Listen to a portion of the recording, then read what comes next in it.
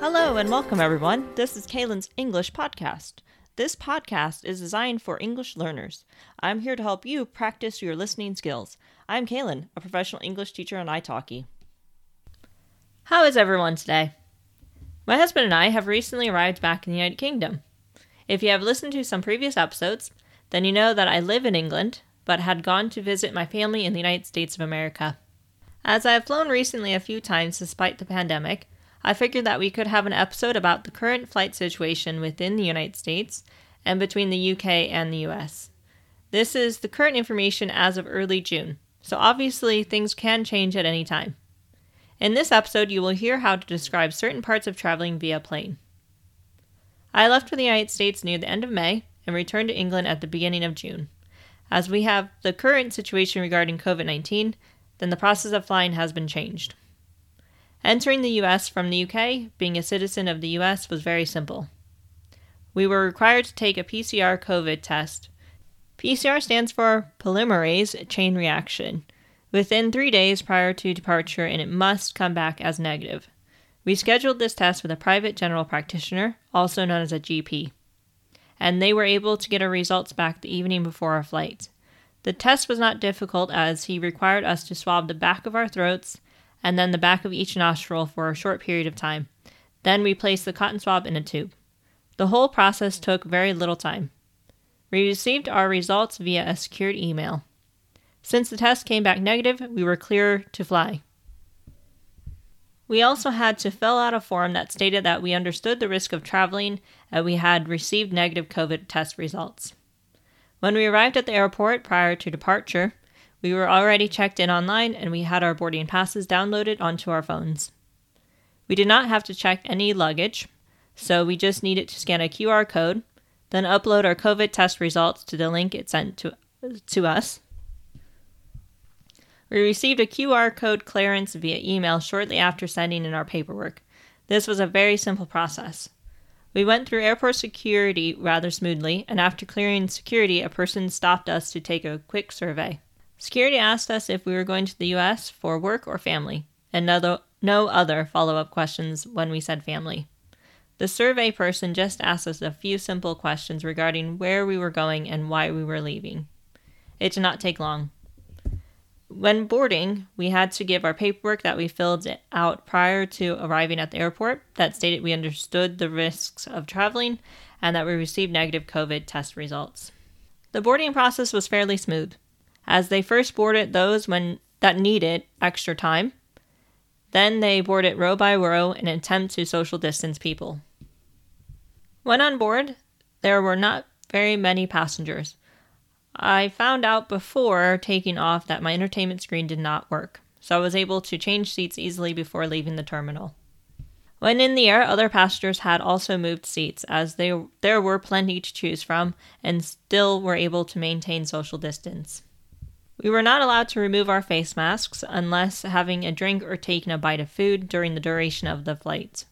Upon boarding and throughout the entire flight, we were given antibacterial wipes consistently, and also they had hand sanitizer stations next to the restrooms. We were served lunch, 2 small snacks, and a large snack with beverages during the flight. The entire flight crew wore masks and were very good at maintaining cleanliness. When we landed in America, we were not required to give our negative test results or any information as to where we were staying while in the U.S. The border control officer just verified our passports, took our pictures, and asked if we were there for family or work. It was a very quick process. We needed to board a domestic flight to our home state, and it also boarded those who need extra time first, then priority passengers, then they did row by row, starting from the rear of the plane. This flight was also not very crowded, and they maintained social distancing. The U.S. had varying rules with regards to travel, and those restrictions depend on state. Both states that I traveled to did not require quarantining, and they did not track your movements either. Quarantining was only a recommendation.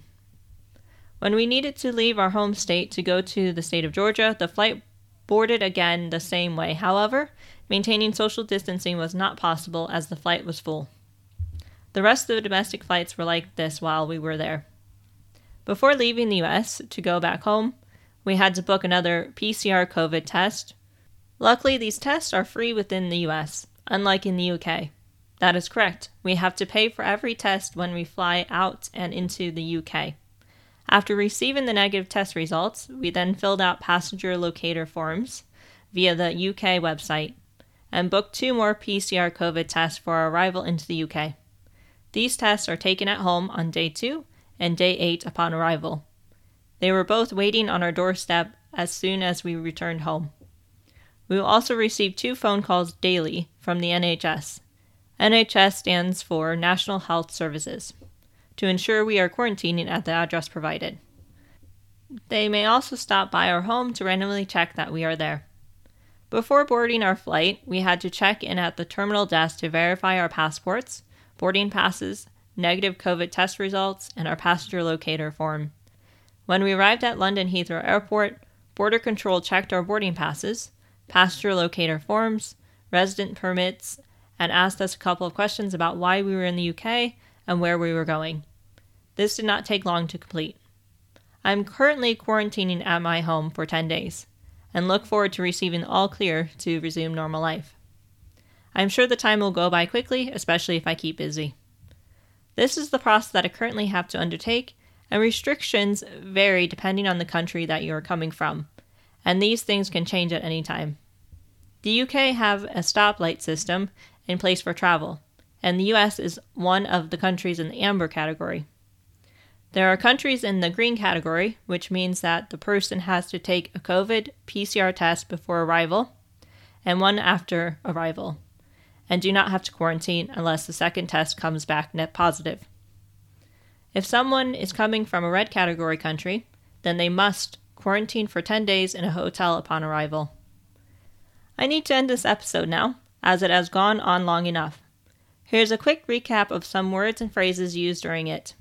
Pandemic, COVID-19, PCR test, social distancing, boarding pass, passports, hand sanitizer, antibacterial wipes, quarantine, follow-up questions, and cleanliness.